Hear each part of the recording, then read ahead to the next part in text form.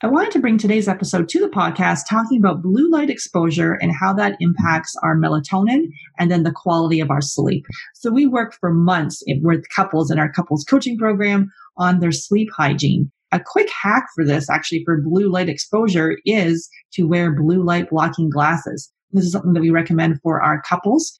And this is something that many people get wrong. They may be wearing the wrong type of blue light blocking glasses. There are tons on the market right now. So we're talking about blue light, why that's important for your both female and male fertility, and what you can do right now to minimize your exposure. Excited for you to listen to this episode, and feel free to leave a review on iTunes. Hey there, I regularly speak with 5 to 10 couples per week who are struggling to have their baby. And although we want to help everyone, we only have 2 spots available per month to work with us. So the Supercharge Your Fertility Discovery call is for action takers, and really people who are ready to move forward so they can finally have their baby. And if you're not ready and you wait, the risk is you'll need to wait 2 to 3 months for a spot to open up. So if you're seriously considering working with us, go to FabFertile, FabFertile.com, and click on book a free call. Then you'll be all booked in and ready to spend 30 minutes to give you the action plan to getting pregnant naturally. That's FabFertile, FabFertile.com, and click on book a free call. One theme that keeps coming up with the couples in our FabFertile couples coaching program is sleep. Whether it's insomnia, having a hard time falling asleep, waking up at night, or feeling tired when we wake up, sleep is critical for fertility and hormones. And that's why I'm so excited to have BluBlox as our podcast sponsor. So we're exposed to blue and green light from our phones, our tablets, our computers, indoor lights, and more. And this exposure impacts our melatonin production.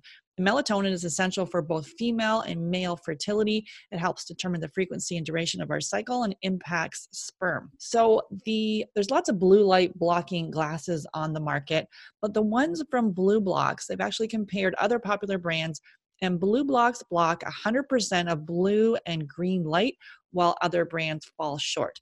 So I have their sleep glasses. They have red lenses, and the ones I have are a little translucent frame. And they're so stylish and really cool. And so they eliminate 100% of the blue and green light in the 400 nanometer to 550 nanometer range. So this is the exact range that has been shown in clinical studies to disrupt melatonin and negatively impact your sleep. So all you do is wear your sleep glasses after sunset until it's time for bed, and you'll notice improved sleep after just one use. And it's also cool to use when you're flying for managing jet lag. I got to say, I was a little skeptical about the noticing improvement after one use, but literally I use these glasses and my sleep is actually already pretty good. I use them for one day. And I have to say, after one day, I had the best sleep of my life. I just felt so rested. So these glasses, they ship free and they're tracked for all orders anywhere in the world. And also they have all their frames come in prescription, non-prescription, and reading glasses. Plus you can send in your frames and they'll add the blue light blocking and green light blocking lenses to your frame. So this is an easy hack that you can add to your fertility toolkit. All you do is go to BluBlox, BluBlox.com. Use the coupon code GetPregnantPodcast at checkout and receive a 15% discount. That's BluBlox, BluBlox.com, and use the coupon code GetPregnantPodcast to receive your 15% discount. I didn't need to go to donor eggs.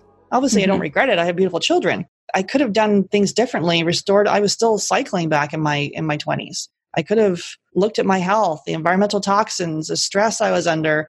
Many, many women are being told their eggs are too old. That's often merely an assumption that's not based on actual evidence. The reason being that there is no direct test of egg quality. You can't test egg quality. It's the man who's got a food sensitivity or he has a zinc deficiency. Like there can be a root cause to these symptoms that are, quote unquote, period problems, that the doctor will pass you a pill without any question of why. And some part of you knows that if you can reframe your journey from not want to struggle, or if it is struggle, learn how to embrace the struggle. Learn how to embrace it. Most conditions in the child occur during the 9 months of development. It's the genetic switches are turned on or turned off, and they're pre-programmed. So you are in such a powerful, amazing position to do amazing things for your kids. Why is IVF the first step, because we believe it should be the last step. Welcome to Get Pregnant Naturally, where functional medicine and natural fertility solutions will help you get pregnant and have your baby. Hey everyone, I'm Sarah Clark, the founder of Fab Fertile and your host.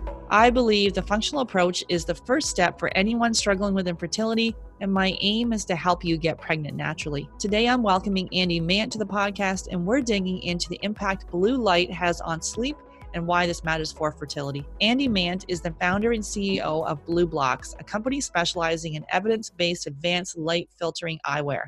Andy started BlueBlox after becoming dissatisfied with the quality and standards of blue light blocking glasses available, and so set about to design lenses that match the evidence in the academic literature. Thanks so much for listening. I'm so thankful that you are here. Make sure you hit subscribe, and if you know someone else who is on the fertility journey, please share this podcast with them. Hey, Andy, excited to have you on the podcast. Thank you so much for having me on, Sarah. Awesome. Yeah. Can you share your journey and really how you came to do this work? Yeah, absolutely. My journey started probably about 8 years ago. I moved to Australia from the UK.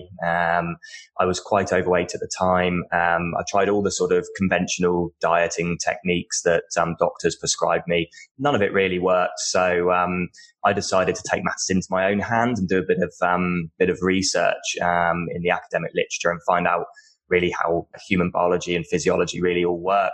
Found a few sort of dieting protocols that were a little bit sort of left of field, did them, lost a lot of weight and got quite healthy quite quickly. Now, that's what gave me the grounding to sort of really critically look at my health from all different aspects. So not just from dieting, but from sort of environment as well. One thing that really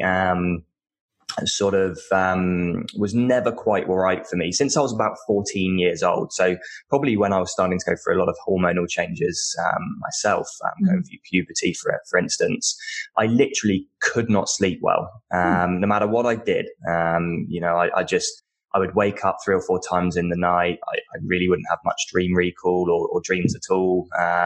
And I'd just be sort of feeling like I was going through life like a bit of a zombie. I mean, I was okay when I was younger, but as the years went on, it got worse and worse. So I again, from the grounding, from looking into the dieting side of things, I discovered that, a big thing that humans have that governs sleep and hormones and health is something called a circadian rhythm. Now that's basically our body clock, for a better word. It runs on a 24-hour cycle. It matches the rotation of the earth and is governed by light and dark cycles. So when I researched that, I found that, if you artificial light or light at the wrong times of the day into your routine, that can disrupt the clock, which can disrupt your hormones and disrupt your sleep. So when I was reading on, I found that, by blocking some of the frequencies of blue and green light that comes from basically any artificial light source, whether it be your house lights, your TV, your smartphone, your fridge light, anything like that.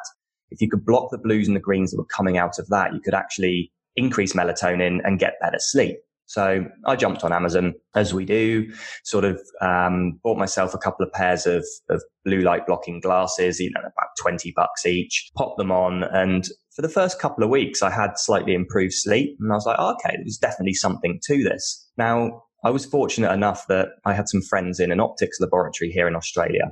And as I read more and more on the academic literature, it became very clear that there was a very specific range of light that one needed to block in order to get the best and most optimal melatonin secretion and the best sleep. And that was between 400 and 550 nanometers of light, which is all of the blue light and half of the green light spectrum. So what I did was I ordered probably 20 different brands of glasses. And I took them to my friend in the optics lab and said, I want you to test these through your spectrometer and tell me exactly what frequencies of light all these glasses are blocking. And these are all your well-known big selling brands. Mm-hmm. The results came back in like a few weeks later, and every single one of those glasses did not block all of the blue light, let alone even any in the green spectrum. So, these glasses were, probably at worst a placebo, but at best sort of, only blocking really half of what you needed to block. So really not being optimal. So I said to my friends in the lab, I said, look, if I give you some specifications to design a lens for me that blocks exactly 100%, 400 to 550 nanometers of light, could you do that? And they were like, yeah, no problem. And that was how BlueBlox was born. We created these lenses. I guess specifically for your listeners, the red sort of lens, the 400 to 450 nanometer lens is the perfect one for sort of fertility, pregnancy, and sort of reproductive health. But we also developed some daytime ones as well to help sort of light management during the day, because our needs change from day to night. So that was really how BlueBlox was born. And, what we found was that, all those cheapy pairs that you buy on Amazon don't do the job that they're saying they're going to do. Because a lot of people say, well, why would I pay loads for, one brand when I can get them cheaper, elsewhere? But the fact of the matter is they're not all created equal. BlueBlox was created and all manufactured and designed here in Australia, whereas, all the other cheap ones are mass produced in a factory, not an optics lab. So, that was really how we came to be. And to this day, we've been helping thousands of people really regain their sleep, their health, their hormones, and general well-being. And that's amazing. Really kind of out of necessity for yourself, as you're saying, when you were 14, those sleep issues, and then wait a minute, what's going to work? And then discovering, so it's 400 to 500 nanometers, you said? 400 to 550 nanometers. Okay. So light runs in spectrum. So think of like the rainbow that you'll see on a sort of sunny/rainy day. That's all the colors of light that we can see through our eye that are visible.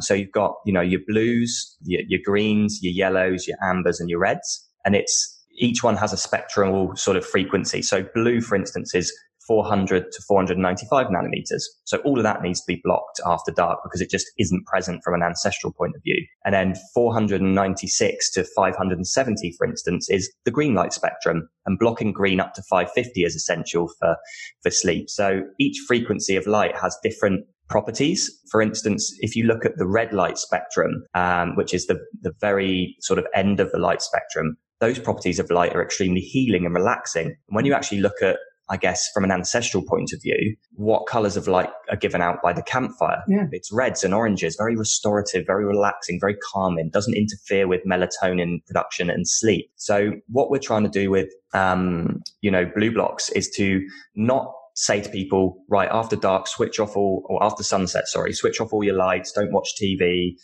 put your candles on, and that's your life now, and you're going to get a great sleep. We appreciate that, these technological revolutions that we've been in, we've got amazing TVs, laptops, smartphones, can still be used as long as you're managing the light that is emitted from them. So let's just go into blue light for a little bit. So there are some benefits for blue light as opposed to just obviously during the day. So what are the benefits for blue light? Yeah, absolutely. So blue light, every frequency of light has a purpose. Okay. It's just when we use that light in relation to our circadian rhythm to keep our hormones, sleep, and health in check. Now, blue light is emitted from the sun. Do you know why we can tell this? Because when you look at the sky, it's blue. So blue light is present in the sun. Now, blue light during the day does something very special for us. It raises something called cortisol, which is like people call it the stress hormone, but it really is only the stress hormone if it's kept at chronic levels, or it's that the specific circadian cycle of cortisol is switched, but we can come on to that later and how that works. But cortisol during the day is an essential hormone that's released, and it's released by blue light. So as you get up in the morning and maybe you watch the sunrise, the light that is emitted in that sort of blue range will spike your cortisol. It will increase something called dopamine, and it will also start the production of serotonin. Now, all these neurotransmitters and hormones are basically what's needed in a species like us that is active during the day to keep us active and alert. So it really keeps us sort of, cognizant to everything around us. It keeps us, in a state of awakeness, for want of a better word. The thing with blue light from the flip side, so that's why it's beneficial. From the flip side on why it's bad, is that blue light, whatever form it's in, so whether it's in the sun naturally or whether it's in artificial light, it causes not only, cell damage to the eyes, it also causes mitochondrial damage as well. Now, the sun has an antidote in it that I briefly touched upon a few minutes ago, which is red light. So any damage that the sun causes from blue light passing through your eyes is undone and repaired by the restorative red frequencies that are in the sunlight. So if you look at sunlight from a spectral analysis sort of standpoint, all the colors are equal. So you've got equal amount of blue to green to yellow to orange and to red, and they all balance each other out in perfect harmony. But where blue light is bad is when you look at LED and artificial light sources, so fluorescent, LED, halogen, those types of light sources, you will see that not all of the colors are present in those lights. So you might see it as like a white light, but in that, when you test it with a spectrometer, there's very high amounts of blue light, very high amounts of green light, and really not a lot of other visible light. So there's really not much amber and red in there at all, if any. So what that's doing is, during the day, is that when you're looking at your computer screen or you're working in an office or watching TV and you're under artificial light, you're getting all the damage to the cells in your eyes and your skin and your mitochondria, but you're not actually getting any of the restorative red frequencies that are going to repair that damage. So it leads to things like digital eye strain, it leads to things like macular degeneration, headaches, migraines, and you just generally feel quite stressed. Your cortisol levels will be chronically high, which can lead to stress, anxiety, depression, which can then have a knock-on effect later on in the day when you're trying to sleep.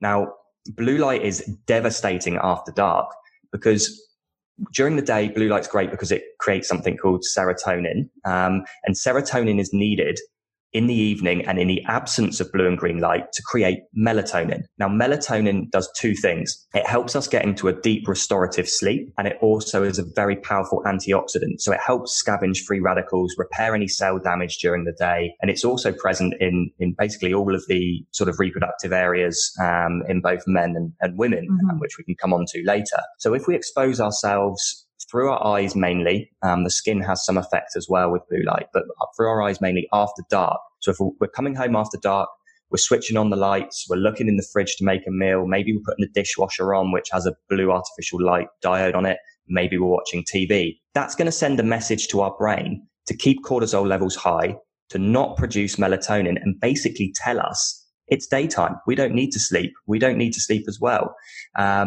So this is why there's such a big problem with sleep these days, is because we're just exposing ourselves to light 24/7 and not allowing our body any time to get into proper sleep and recover any damage that's caused by, environmental stimuli during the day. Yeah, we're seeing this regularly with the couples that we're working with. So basically, when we're doing the Dutch test, the dried urine test, looking at your cortisol levels and your sex hormones, and we can actually, and also a test for melatonin. Sometimes people are supplementing with melatonin, so it can be super high. A lot of the times, which is not a good idea either. But a lot of the times we see it low, and then we see the cortisol is not in the right balance either. And then when we're talking to the client, it's like, oh, wait a minute, they have dysregulated sleep. Either they're having a hard time. We see this a lot with people.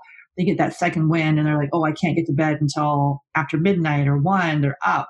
And they kind of, sometimes they'll even fall asleep on the couch around 8, and then they get that second wind, and then they're up later. And then that cycle goes on and on and on. And then they're getting up during the night, and they're not getting that restorative sleep. So let's dig into melatonin, why that's important for female fertility. Yeah, absolutely. So, from a female fertility perspective, basically the studies that are out there that we've read shows that melatonin plays such a vital role in egg fertilization and embryo viability.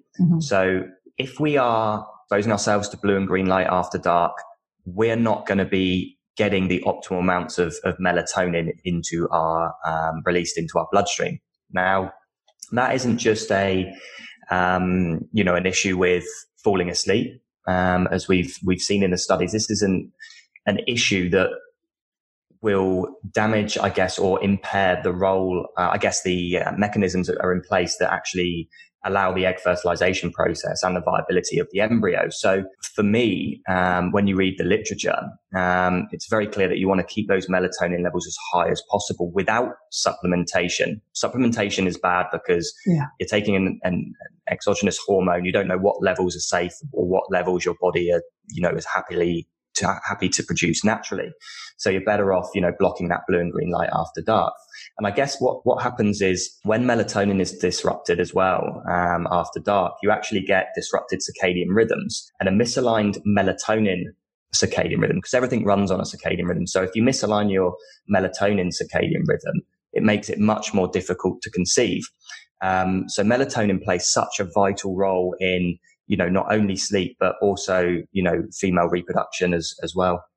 Yeah, and using melatonin for low melatonin as a Band-Aid approach is kind of like, well, why is it bad in the first place? And looking at, we're looking at the whole body, and this, as we're talking about this today, looking at sleep and digging into what can, with the blue light, what can you be exposed, and is that impacting your melatonin? Yeah, absolutely. And, from a different standpoint, I guess from sort of the reproductive health side of things, melatonin is also, a lot of people think melatonin is just produced in the pineal gland. Okay. Most of it is, but it's also produced at other different sites in the body as well. And two very important sites, I guess, in the female reproductive side of things is that melatonin is produced in very large quantities in the ovaries and placenta. So basically what happens when it's produced in the ovaries and placenta is it's there to protect against cellular damage arising from oxidative stress. Now, there's very high oxidative stress occurring in those regions. There's constant cycles going on. Obviously, the placenta is a place where, nutrients and what have you pass through to the child as well. So the placenta in itself is actually particularly susceptible to free radical generation. And as I mentioned earlier, melatonin isn't just a sleep hormone. It is the most powerful antioxidant that we can produce naturally. And it's secreted in high levels at this junction as long as after dark, we are not exposed to blue and green light. Melatonin can only be produced after sunset in the absence of blue and green light. So if you're coming home and again exposing yourself to blue light after dark, you're actually going to be allowing free radical generation to not be addressed by melatonin naturally in those areas, the placenta and also the ovaries. Having a good level of melatonin present at those sites is optimal in, maintaining ovary and placental health as well.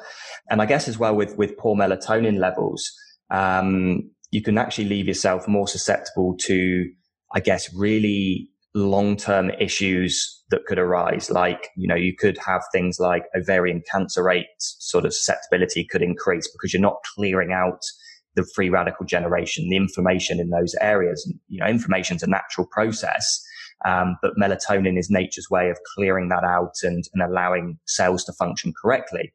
But you can also, when you actually look into the peer-reviewed and clinical studies, people that have complications during pregnancy typically also have poor sleep and poor low melatonin levels. There's also another body of evidence, and this is very, very strong evidence. There's been many clinical trials done on it that show that disrupted circadian rhythms, which would be, inappropriate light hygiene after dark and during the day, can actually also increase the risk of breast cancer in women as well. Now, there was an interesting study that came out several weeks ago that showed that the skin has its own circadian rhythm independent of the master clock. So the way the skin's circadian clock works is that during the day, it's in an active phase. So it allows itself to, be active, protect you against, allow sort of, UV light from outside to pass through the body to create vitamin D and do other bits and pieces during the day as well that help, us function during the day. After dark, the cells in the skin actually switch over to repair mode. So maybe too much UV light was taken in. Maybe there were some pollutants that got around your skin and caused a bit of inflammation. And it goes into repair mode after dark. But in this particular study, when they actually shone artificial light onto the skin after dark,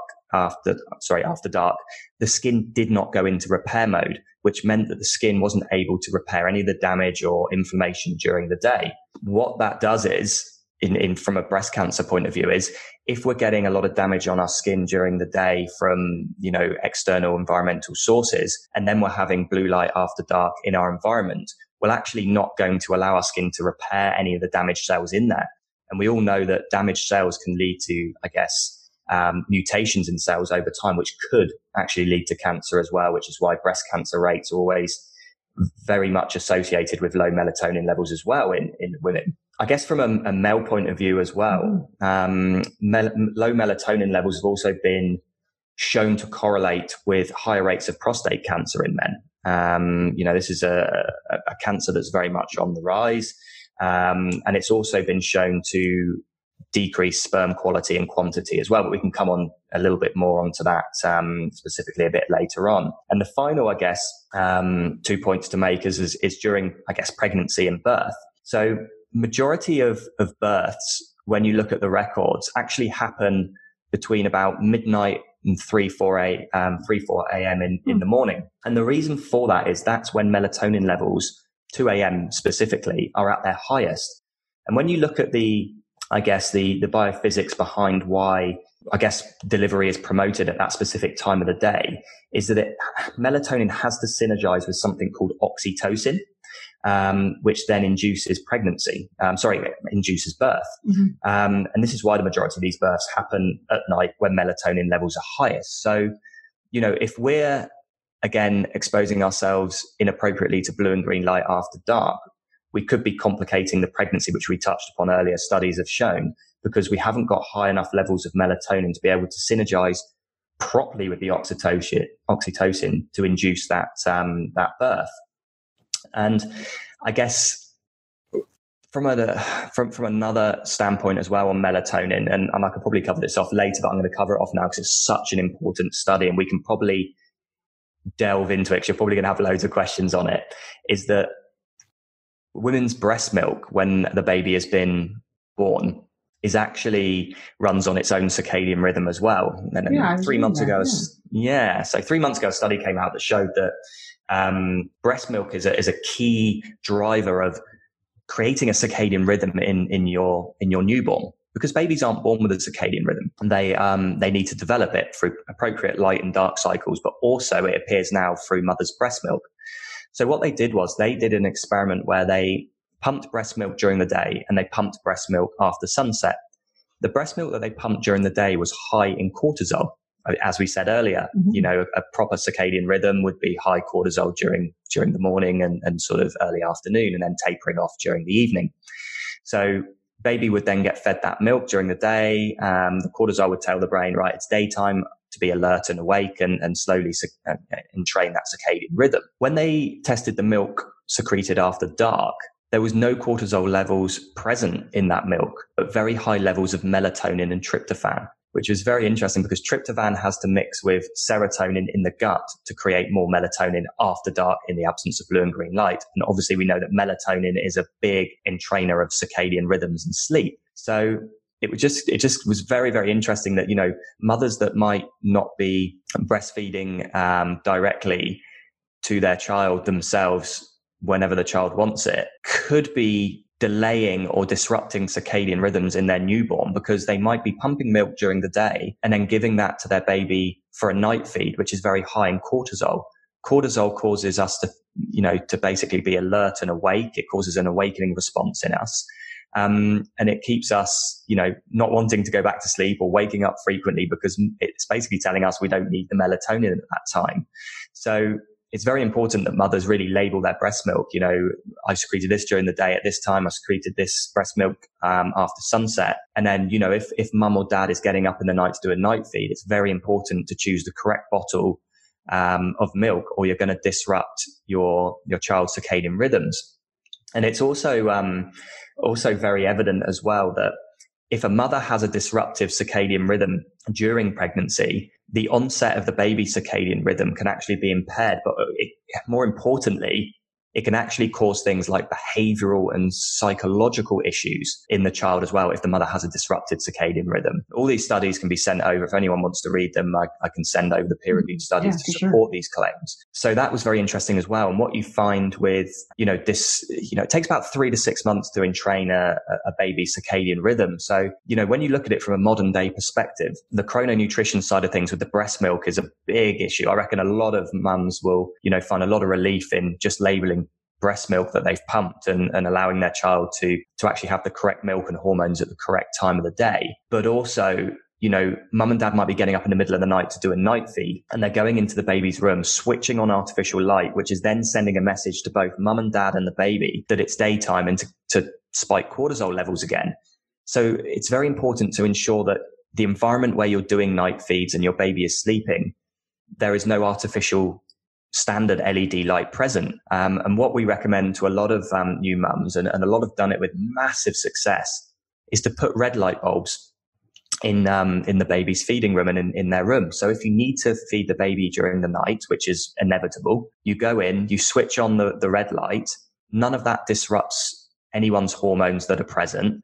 Melatonin levels are kept high and secreting. And then you can go back to sleep almost instantly without having high sleep latency.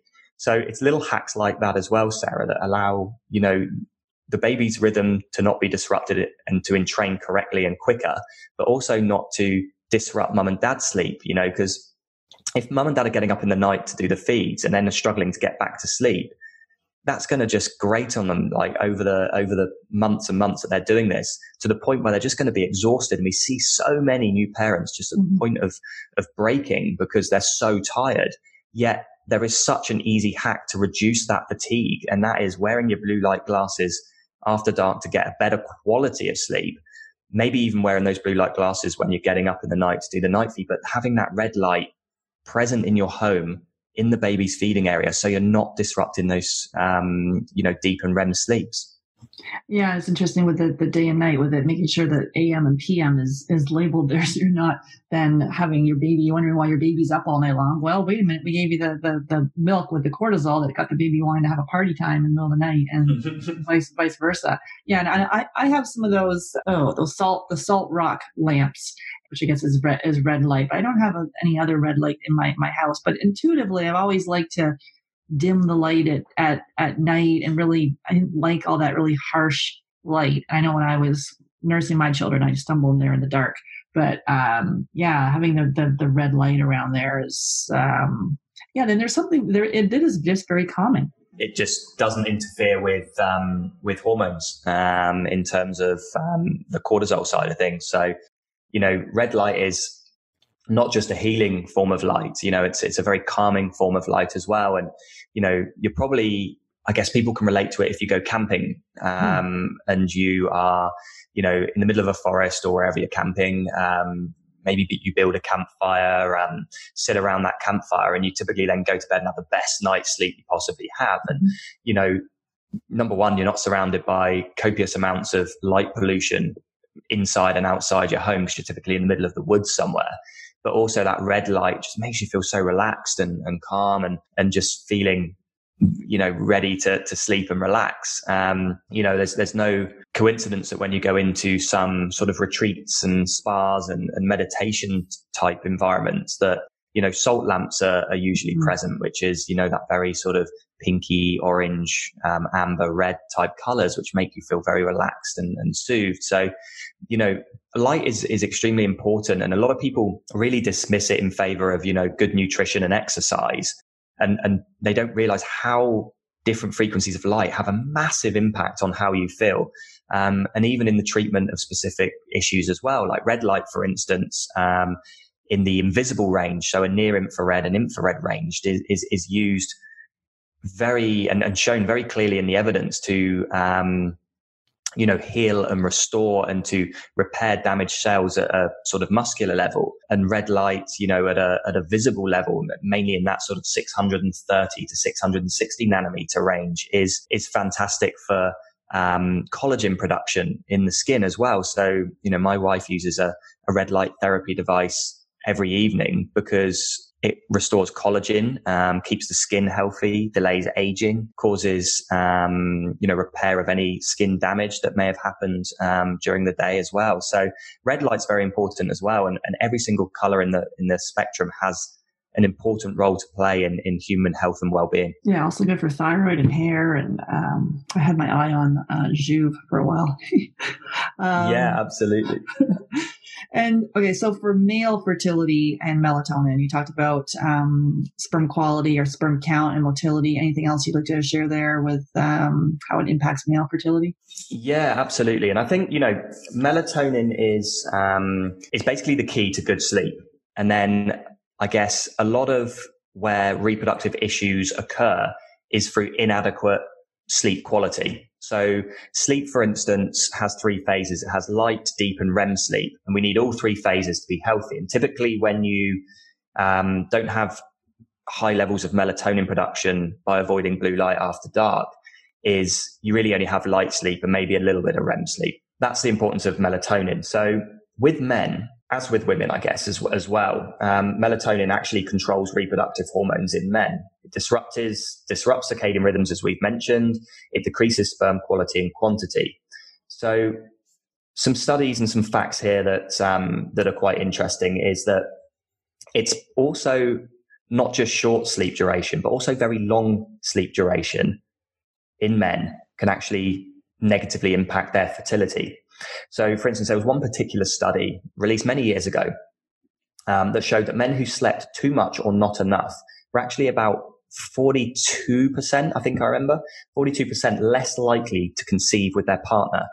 So if your partner is, maybe going to bed late, getting up early, or maybe going to bed early, waking up late, you're going to have a harder time conceiving than someone who has a more healthy sleep pattern, which might be, say, 9 or 10 p.m. in bed and up with the sunrise.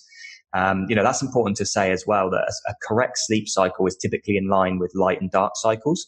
So by that means that about 1 to 4 hours after sunset, you want to be in bed asleep. I say 1 to 4 hours because it depends on the season. Daylight savings has messed a lot of it up for a lot of us, but that's probably a different conversation. And it's also rising with the sunrise. The reason you need to rise with the sunrise is because that is the first light of the day, which is going to send a message to your brain that, right, I need to entrain and start my body clock ticking for the correct hormone secretion during the rest of the day. And this is why I personally get up and recommend that everyone gets up with a sunrise, because that's the exact moment nature wants your circadian rhythm to start. So that's the sort of precursor to a good day of hormones and a good night's sleep later on during the day. But in men as well, testosterone is obviously key. We all know that to be the male sex hormone. Low testosterone levels have also been shown to produce lower sperm counts. There's definitely no surprises there. Mm-hmm. But two factors that have the biggest impact on testosterone is chronic stress levels. As I alluded to earlier, chronic stress levels can be induced by a disruptive cortisol cycle. So, for instance, if you're exposed to blue light after dark, you're going to be flipping and reversing your cortisol cycle. So it'll be low in the mornings. So you'll probably wake up feeling fatigued and sluggish. And then it will be high at night, which will make you feel alert and awake. These are really bad for male testosterone and general health and well-being and sleep, to be fair. But also poor sleep is a big influencer negatively on testosterone levels. So another study that was really important, again, came out probably about 10 years ago, was on looking at, I guess, male sleep and how it affected testosterone. And it appears that the majority of testosterone is actually produced when we sleep. And when, I guess I talk a little bit more about some other hormones later on in the conversation, because, like prolactin and estrogen are also big hormones as well for women in terms of reproductive health. These hormones are all produced when we sleep in their highest quantities. So, quality sleep is going to mean a much more optimal secretion of these specific hormones, and testosterone is one of those. So the studies have shown that basically the quality and quantity of sperm run on their own circadian rhythms. When we go back to this specific study that I was mentioning earlier, I think it was about 10 years ago, they collected semen from male subjects before 7 a.m. So sort of, in the morning with sunrise. And they also collected semen from the same group of people much later point during the day. And what they found was that when they collected sperm in the early hours of the morning around about sunrise, the male subjects had much higher sperm counts and concentration when compared with the semen they collected much later in the day. So as you can see, testosterone is produced in high levels during the evening, but peaks around about sunrise. So if you're getting a good quality sleep, so you're getting up at sunrise, you're going to bed, maybe 9, 10 o'clock at night, your testosterone levels are going to be really, really positively impacting the quality and concentration of the sperm, which means that based on, I guess, the evidence that we're seeing, the best time to, be looking to conceive might be around about that sunrise time, 7:30, 8 o'clock in the morning, maybe. And it's also really interesting to look as well on the seasonality of testosterone levels and the quality and quantity of sperm. And when you actually look at the literature, and this all rings true because, and I can hear what people will be saying to it when I disclose this, but testosterone levels and the quality and quantity of sperm has a seasonal circadian rhythm, which basically means that in the spring, sperm count is at its highest. And it actually then decreases steadily during the summer months. So when you actually look at, I guess, nature from, other species of animals, spring is the sign of birth and rebirth and new life. The birds start to mate and have their babies. New lambs are born, etc. So humans are no different. There's a seasonality to sperm quality and quantity. So the springtime is, an epic time to be looking to conceive for humans, and also, in the early hours of the morning as well. Now, another big issue for men, I guess, is something called, and not many people probably would have heard of this. Maybe people on your podcast would, because they're sort of in tune with this kind of thing, is ASA. So anti-sperm antibodies. Mm-hmm. So what that does is I guess in very basic layman's terms, is it destroys sperm, which obviously is not good if you're looking to conceive. And when we look at studies around ASA, men who fall asleep past midnight are basically going to have higher ASA levels than men that went to bed between 10 o'clock and midnight. So this coincides with what I've been sort of going on about this whole podcast, is that, people that go to bed earlier and wake earlier are going to have much healthier sex hormones than people that go to bed late and wake up early, or go to bed late and wake up late. And the group that also went to sleep post midnight also recorded lower sperm counts. No surprise, because ASA levels will be higher than the group that went early to bed. So, if there's a lot of women listening to this podcast, you're going to take some great tips away on how to, I guess, improve your own reproductive health and I guess chances of conception, and also how to look after the baby, I guess, from a circadian standpoint once they're born. But you also need to get your man sort of doing a few hacks as well in order to, increase that chance of conception. You want him going to bed between probably 9 and 11 p.m. at night. You want him getting up with the sunrise. You want him to be wearing blue light blocking glasses after dark to increase his melatonin levels, which will increase his sleep and give him a higher sperm count and concentration and higher testosterone levels. So, there's lots of, good hacks in there to improve both the, reproductive health of male and females. Yeah, that's why we coach men and women, because it takes two to tangle. It's women that normally come to me, but there's lots of things, even if we're dealing primarily with female factor infertility, there's lots of things that a man can do to improve his sperm quality and motility, as we talked about there. So that's awesome. And so how do we know if we are getting good quality sleep then? Yeah, absolutely. It's one of those things very similar to diet. You don't know it until you've actually, don't know you're eating well until you actually eat well. So I guess the factors regards to good quality sleep is you will fall asleep quicker. Okay. So latency to fall asleep, you want to be falling asleep between maybe 3 to 7 minutes from lying in bed. If you've got to cross by that immediately, you're not having good quality sleep. Okay. Your latency is very important to get you into that sleep state very quickly.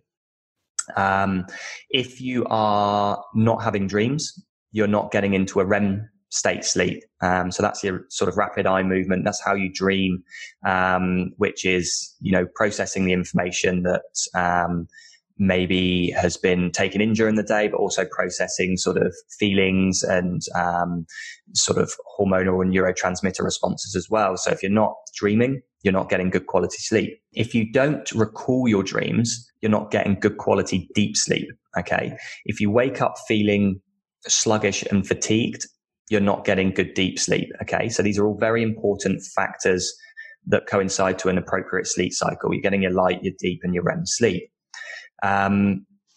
It's one of those things, and I mean, you and I have spoken about this, Sarah, as well, that it's one of those things that, with, I guess, blue light glasses and wearing them after dark, it's hard to sort of comprehend how much of a positive impact this will have on people's sleep, because you don't know it until you've tried it. Again, it's like dieting. You've got to try it to realize that, maybe the current lifestyle and diet protocol you're following is not the most optimal, but when you change it, you feel fantastic after, X amount of time.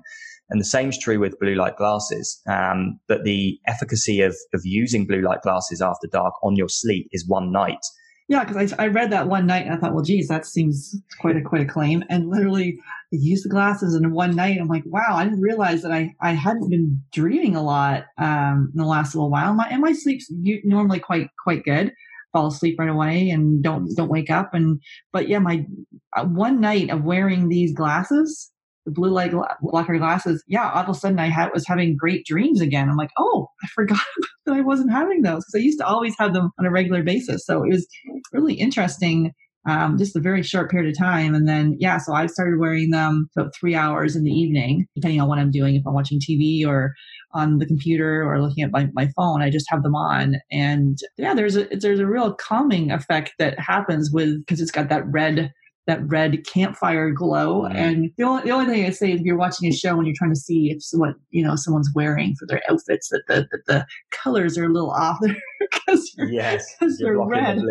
Yeah, absolutely. So it changes. I guess the color of wearing the red lenses after dark is a lot of people think that everything appears red, which isn't the case. No. There's like a sort of a warm hue in the background of the colors, and blues will change to sort of blacks and deep greens, and greens will change to a different shade of greens. All the other colors will remain somewhat the same, but it's one of those things that you get used to as well.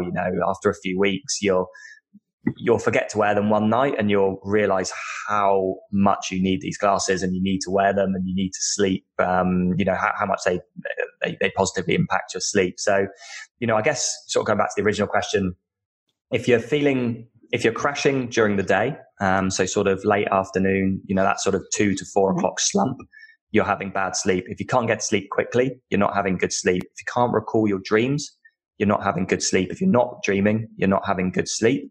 And if you're going to bed late, you're not getting good sleep. And if you're waking up after sunrise in the morning, you're not getting good sleep. So those are the things to have a look at on your checklist. If any of those are across, you're not having the best sleep you could possibly be having. And the importance to get the glasses that are 400 to 550 nanometers. So it's blocking out that blue and green light. Exactly. Because the thing is, the human eye doesn't care if you block 99% in that range or 0% in that range. All it takes is one frequency of that light to pass through the inner retina, stimulate the IPRGC cells, and activate melanopsin in the eyes to actually really damage and disrupt your sleep and stop melatonin secretion. So you've got to ensure that 100% of light from 400 to 550 nanometers is blocked. If it isn't, then you might as well not wear the glasses. Your brain doesn't know the difference between 1% of light in that range coming and hitting your eyes and 99%. So share with us your light management protocol. What does that look like? Absolutely. And everyone should be trying to do this. I mean, night shift workers, it's a whole completely different conversation. You could probably record a whole conversation on night shift. It's just the worst thing. Can you do anything short on that? Because I work with a lot of people in the medical field. So anything you'd like to share there? Yeah, absolutely. So in a nutshell, you're reversing your circadian cycle. So your hormones are going to be completely reversed. Anyone that works night shift, and this is probably going to sound like me, sort of not giving any hope in this situation, but everyone that works in a night shift type profession, which unfortunately is very rewarding and essential careers like nurses, firemen, etc., police, are going to have a dramatic increase in all-cause metabolic mortality. So things like susceptibility to cancer, diabetes, obesity, heart disease is going to go through the roof because we're not living in the correct circadian environment. We're also, night shift workers are not going to be exposed to the same amount of sunlight as people that are active during the day. And sunlight is essential both invisible and visible spectrum wise in training circadian rhythms, but also managing hormone health and neurotransmitter secretion. So look, people that work night shifts need to put serious hacks in place. Number one, they need to try and get out of that profession. And if they want to live have a better chance of, I guess, a more disease-free life and healthy life, but a lot won't and can't. And I really, please people want to do that type of career, because without it, we would all be screwed. It's very selfless. They would just have to take bigger sort of light management protocols, like they would need to wear yellow lenses during their night shift because the intensity and harshness of blue light in the after sort of sunset periods is much more intense. So they need more blue light protection without blocking all of it during the day, because they still want cortisol levels to be high during that time of the day. But they also need to be outside as much as they can during the hours that they're off. So obviously they need to sleep as well during the daytime. So they've got to ensure that, they're getting some sunlight, before and after they wake, which is then similar to, people that are active during the day. But they also need to do things like grounding. They need to lower EMF levels in their home because their inflammation levels are going to be high from working night shifts. They probably want to look at taking ice cold baths or showers to reduce inflammation from the night shift. Very difficult to do, but you can get into the practice of doing that kind of thing. They also, 3 hours before they want to go to sleep, they need to be wearing red lens blue blockers that block 400 to 550 nanometers, such as our Sleep Plus glasses. But the big important thing for sleep, for night shift workers, is their sleep environment. During the day, temperatures are going to be higher, which will impair sleep quality. So you need to be sleeping in a temperature controlled environment. You also need zero light entering your work, entering your sleep environment. So blackout curtains, 100% light blocking sleep mask, earplugs, very essential to good night's sleep. And then they should, lower their risk of increasing, all cause mortality rates. So, number one, try and quit that and get back to a daytime active existence. But if you can't, then those types of hacks are going to be, really beneficial. It's probably something I should blog on soon as well and write an article on, because there's a lot of hacks that people can do. But ultimately, it's really the worst thing you can do for your health, night shift. So I guess from my point of view, my light day, so anyone that's active during the day needs to follow this as much as they can. It doesn't matter about the seasons. It doesn't matter if it's rainy or cloudy outside. Light still passes through the clouds and still helps to entrain your rhythm. So I get up with the sunrise. I haven't set an alarm now for many years. My circadian rhythm is so in tune with the rising sun that it will wake me up just before, which is fantastic because my hormones are spot on. I go outside. I don't switch on any lights at all. You guys are going into winter now, so ultimately people might be getting up before sunrise, at which point you need to be wearing again 400 to 550 nanometer red lens blue light glasses until the sun rises, because it's because it's still day, it's still nighttime. You should only allow blue light to hit your eyes and skin once the sun has risen. So a lot of people don't know that. You wear those night ones in the morning until the sun rises, because a lot of us have to get up because of daylight savings and the shortening days. A lot of us have to get up early to get to work. And we need to get up, have a shower, do those kind of things. Hence why in my house, I only have red lights. I don't have any blue light, any white LED lights. It's only red light. So during the winter time, I can switch on all the lights in the house. I don't have to put my blue blockers on. I can jump in the shower, get ready for work, and my day and basically go. And how are you seeing to get ready in the red light? Oh yeah, you can see, but yeah, there's been a few occasions where I have gone out the home with odd socks on, maybe one black and one blue. So yeah, it is tough. Maybe plan your outfit the night before. That might be easier, but yeah, it's a small price to pay, odd socks, for having optimal sleep and hormones. I can tell you that. So anyway, I've watched the sunrise. Fantastic for my cortisol levels, fantastic for my serotonin and dopamine levels. I feel great and can go about my day. When I used to work in an office, I'm fortunate enough now I can work outside. But when I used to work in an office and I was exposed to artificial light, I would wear blue light filtering glasses. So then typically clear lenses that filter down the blue light without blocking it, because you don't want to block blue light during the day. But one hack that two really good hacks actually that I also did was that I had regular sun breaks during the day. So just a few minutes outside every couple of hours. I went outside just so my eyes could take in the spectrum of sunlight that was present at that specific time of the day, because sunlight's spectral composition changes throughout the day. And that specific composition would then send messages to my brain saying, okay, time has moved on. My circadian rhythm can move on. But another good hack I did as well to balance the vast amount of blue light that was coming out of my laptop or coming at me from office lighting was to have a couple of salt lamps on my desk. And the salt lamps would, from a light perspective, put out pink and oranges and red lights, which helped restore any of the, cell damage that the vast amount of blue light was doing from those artificial sources in the office.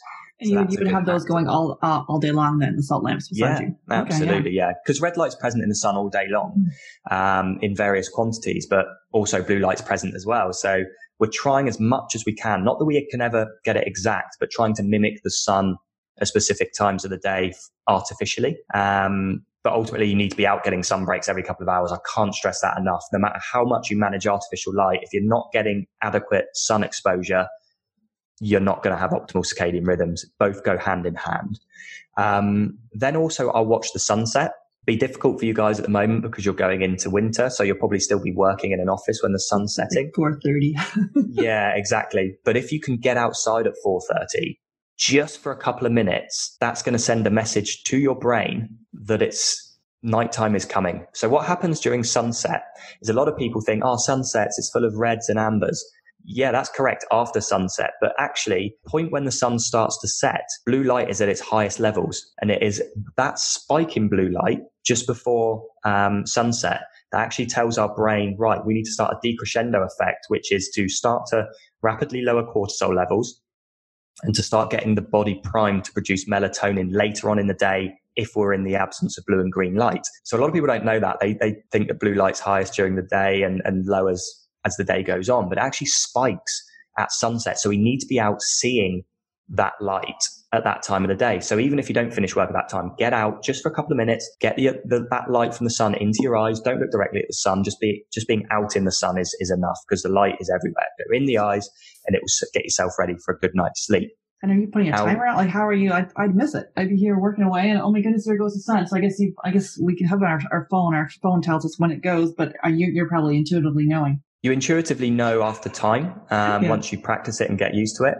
But just set alarms. Like everyone carries an iPhone or a Samsung around these days, so just set alarms each day for. It doesn't have to be the exact time. Just 10, 20 minutes before is fine. And yeah, if you go on the weather app on your smartphone, it will tell you exact time of sunset. Exactly. Yeah. So just set alarms for a week because you can set multiple alarms. And then when it goes off, right, that's my sun break. I'm going outside. Don't care if it's raining or cloudy. I'm still going to be able to get the light in. So that's very important. And then once that sun has set, you'll get obviously all the reds and ambers, which shows that blue light has now been taken out of the sun, at which point you need to be putting on, and this is what I do, I put on my red Sleep Plus blue light blocking glasses because I want to be blocking 100% of the blue and the green in the 400 to 550 nanometer range. Immediately after sunset, that's when you put them on, because maybe I haven't been wearing them enough then. So I should be having them on right now at 7:00 as we're recording this, and I'm staring at a screen. Yes, absolutely. Because staring at that screen, you're basically the light frequencies that are in that screen right now is telling your circadian clock that it's solar noon. So that's not good. Okay. So, definitely as soon as that sun sets, get them straight on. And that will then start prepping, your body into recovery and restoration phase. It will start getting melatonin secretion happening and it will put you in bed, when you actually need to be in bed. Yeah, exactly. And that's the thing about wearing those glasses is you'll feel a different level of tired. You'll feel, gosh, I need to go to sleep, and you will actually sleep, which is fantastic. And typically, I'll then go to bed, probably between 9 and 10 p.m. myself, because I'm up. We don't have daylight savings here in WA, which is a blessing. So I'm typically up about 5 a.m. with the sunrise. So I get a good, 8 hours sleep. Mm-hmm. And what I do, in my sleeping environment, I make sure my room is cool. I like lavender in my room probably about an hour before I go to sleep because that helps improve something called GABA, which helps you sleep. I don't have blackout curtains, but I have pretty good curtains. So what I wear is a 100% light blocking sleep mask, one that we actually make ourselves. We found that when we produce this eye mask, for instance, we found that a lot of eye masks apply pressure to the eyes and don't actually allow you to open your eyes whilst wearing the sleep mask. So we managed to put that into our sleep mask, which is really good. Yeah, I started wearing a sleep mask. Sorry, just interrupted. I was wearing a sleep mask like a year ago, and I'm like, why have I gone my whole life without a sleep mask? And the one I have is like a silk one. So yours probably is going to be way better than that. But even the one I have, I'm like, damn, it's like a little cocoon. I feel so comfortable in this little. Yeah, it's wonderful. Yeah, absolutely. And the thing with sleeping is that studies have shown that, number one, wearing a sleep mask improves REM sleep by 22%. So that's a no-brainer. But also not wearing a sleep mask, if a car drives past your window, say you haven't got blackout curtains, that's blue light coming into your bedroom. If there's street lights outside, that's blue light coming in. If a neighbor puts on a light, that's blue light. If your partner gets up in the night and uses the bathroom, that's blue light. Any kind of blue light whilst you sleep that's hitting your closed eyes, and again, this is evidence-based, is enough to turn off melatonin production or lower it. So this is the importance of wearing a sleep mask. You might be doing all the amazing light hack protocols that I've mentioned in this conversation, but if you're not putting a sleep mask on when you sleep and you haven't got 100% blackout curtains, again, you're going to be undoing all the amazing stuff that you've done during the day, because that light hitting your closed eyes is going to disrupt melatonin still. And also, slightly unrelated to I guess your audience, but people will be keen to hear it. Any kind of blue light that enters your closed eyes, so through your eyelids, this is just fascinating, whilst you sleep, is enough to cause an increase in blood glucose levels and insulin resistance by about 40 to 50% after just one night. Yeah, and that is for our audience too, because people dealing with insulin-related PCOS, and we also see a lot of dysregulated blood sugar in the couples that we work with. So that's good to know. Yeah. No, absolutely. And it's interesting you mentioned PCOS as well.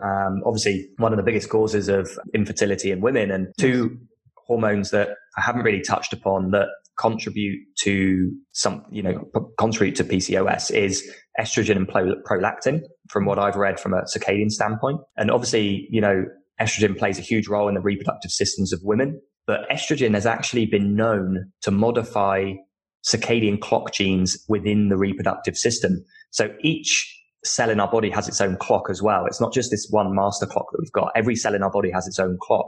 And estrogen has been known to modify clock genes within the reproductive system. So what that means is estrogen is produced obviously in larger quantities when we sleep. But if your estrogen levels become too high or too low, so people might have been on maybe the contraceptive pill, maybe they've got some kind of circadian estrogen disruption happening through inappropriate light exposure. And there'll be lots of other sort of combinations of things that can actually impact estrogen as well, not just light, light just being one of them, is that if they become too high or too low or run on a mismatched circadian cycle, they will impact, so estrogen will impact the clock genes in the reproductive system, which can actually lead to issues such as PCOS, which we mentioned is one of the leading causes of infertility in women. And prolactin, which in essence is, another hormone that influences fertility in women. If those clock genes are disrupted, then they can also increase the risk of PCOS as well. And also, if prolactin is not running on the correct circadian cycle, so, if you're disrupting a circadian cycle through inappropriate light management, you're actually going to have, a decreased or lack of normal ovulation as well. And that's been obviously cited in the literature as well. And like most hormones, prolactin is secreted at higher levels during sleep, and it's actually suppressed by inadequate sleep. And what is inadequate sleep caused by? Principally, it's caused by the exposure to blue and green light after dark. So you can see here that wearing blue light blocking glasses after dark is not just brilliant, I'll get a good bit of sleep and might feel okay. You're actually going to be radically improving your hormonal and endocrine profiles in your body, which not only is going to lead to better reproductive success, reproductive health, but also increase your quality of life and feelings of well-being, health, and, general wellness. Absolutely. And is there anything you would like to, that you're obsessed with right now, either a book or a website or an app, a documentary, anything you'd like to recommend? Yeah, I'm sort of really into a book by Dr. Sachin Panda at the moment, The Circadian Code, which is really good. I recommend anyone wants to learn a little bit more about what I've spoken about to read that book. That's really, really good as well. But generally, I read sort of several books at one time. That being one, I've also sort of got an interest in learning from, sort of successful people as well. So I read a lot of sort of biographies and autobiographies. So yeah, that I would suggest The Circadian Code at the moment. I don't really watch too much TV, but when I do, it's typically, Discovery Channel type documentaries. And, you know, I like to just sort of learn different things and not be pigeonholed into just being someone that knows a lot about light and sleep. I want to, you know a lot about other things as well. I just love learning. And is there a success story you'd like to share? Obviously yourself. Anything else that comes to mind? Sure you have one. Yeah, I think for one that's close to home to me is my wife. I think she's been very successful because she thought I was a complete weirdo when I started talking about all this stuff. And it took her a couple of years to obviously follow in my footsteps. But she, I guess from a son point of view, she's really sort of had massive success. So she is of like Celtic origin, which is like Irish, Welsh, Scottish sort of heritage, which means that when she goes outside, no matter if she wears sun cream or not, she will burn. She'll just go red. I said to her that after all the research I had done, that this was basically a sign of not adapting to the environment that you're in. You're in Australia, you need to adapt to that environment. And you can adapt to that environment by training your circadian rhythm correctly, but also building something in your skin called melanin, which is a pigment that absorbs UV light safely. And the more melanin you have, the darker the skin you have. So hence when you have a tan, you have higher levels of melanin. So you've got more protection against UV light. And the safe way to do that is to watch the sunrise because UV levels are at their lowest. Build up this melanin, and then you won't burn when you go out in the sun later on in the day without sunscreen or sunglasses on.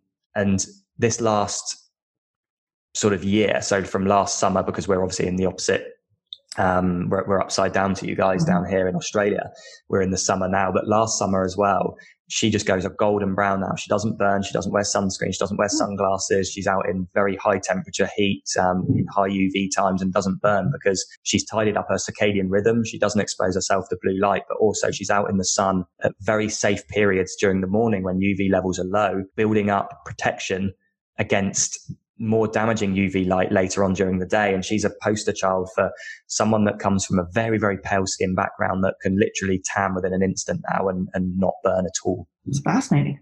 Never heard such a thing. Yeah, no, that's amazing. And so awesome. So they can definitely recommend checking out the blue light blocking glasses. I love my pair. As I say, I've been wearing them every night. Now I'll wear them earlier. But you can go to Blue Block. So it's BLUBLOX.com/Get Pregnant Podcast. And I'll have the link in the show notes. Anything you'd like to share about the different glasses? Obviously, we're recommending right now the red one, the red frames, the red lenses. Yes. But if you're on the night shift, adding in the yellow ones would be beneficial as well. Anything else you'd like to say there? Yeah, I think that, we have 3 different lens choices. And I think that, for me, I would suggest starting with the Sleep Plus lenses to improve sleep, because I think, the majority of people that listen to this will, maybe be working 9 to 5 and, want to increase their maternal health and reproductive health and general health as well. So Sleep Plus, definitely start with those. If you're a night shift worker, you're going to need 2 pairs straight off the bat. You're going to need a yellow Summer Glow pair for during your night shift, and then the red Sleep Plus pair for 3 hours before you want to go to bed during the day. And also, our Remedy sleep mask as well, if people want to stop that light hitting their eyes while they sleep, very important as well. I would also recommend that as a good starting point as well. Shipping to Canada and the US is free, as is the rest of the world. So, don't worry about that. Our website displays prices in AUD, but we have a currency converter on the website, which will show the prices in Canadian dollars. But the last price you'll see at checkout will always be AUD because we're obviously Australian. Obviously, take advantage of the discount code for 15% off. That's a given. That will save some money. And yeah, it's just well worth doing. It's easy exchanges as well. If for some reason they don't work out for you, 30 days to try them, and then you can send them back for you if it's, they're not for you. But we literally haven't had that yet, which is amazing. Everyone absolutely loves these glasses and are just absolutely astounded by how good their sleep is following the usage of them just after one use. So, I think that's essential. I think supporting your own health, you're also supporting our charity mission as well. I think that's worth noting. For the last couple of years, we've worked with Restoring Vision in the United States, who are a not-for-profit. So for every pair of blue light glasses we sell, we gift a pair of reading glasses to Restoring Vision, who then donate them to someone in the developing world. So it's part of our buy one, gift one campaign. So, you won't be just helping yourself, you'll be helping someone that can't afford to help themselves as well. Wonderful. And so that discount code was Get Pregnant Podcast, and you get 15% off. And also to note, you have some really cool styles. Like these are really nice glasses. Like some of the blue light blockers out there are clumsy and ugly. These are sleek and sexy, and they are beautiful. So that's to note as well. Thank you. Yeah, no, that was a really good point, actually. Yeah, because we founded the company because we didn't like the safety goggle type look as well. So we picked out and designed some really super fashionable frames. We've got like aviators in there, Clubmaster style ones, tortoiseshell, clears. There's about 20 different frames to choose from, and we do them for kids as well. So, and one other good point to note as well, two things is, we work with an optics lab, so we do prescription glasses, reading glasses, very easy to do. So you don't have to wear clunky fit over glasses or clip on lenses. And we also do a custom service as well. So if you've got a really nice pair of frames that you want turned into blue light blocking glasses, we can do that as well. You just send them to us and we put our lens technology in them for you. Nice. Love it.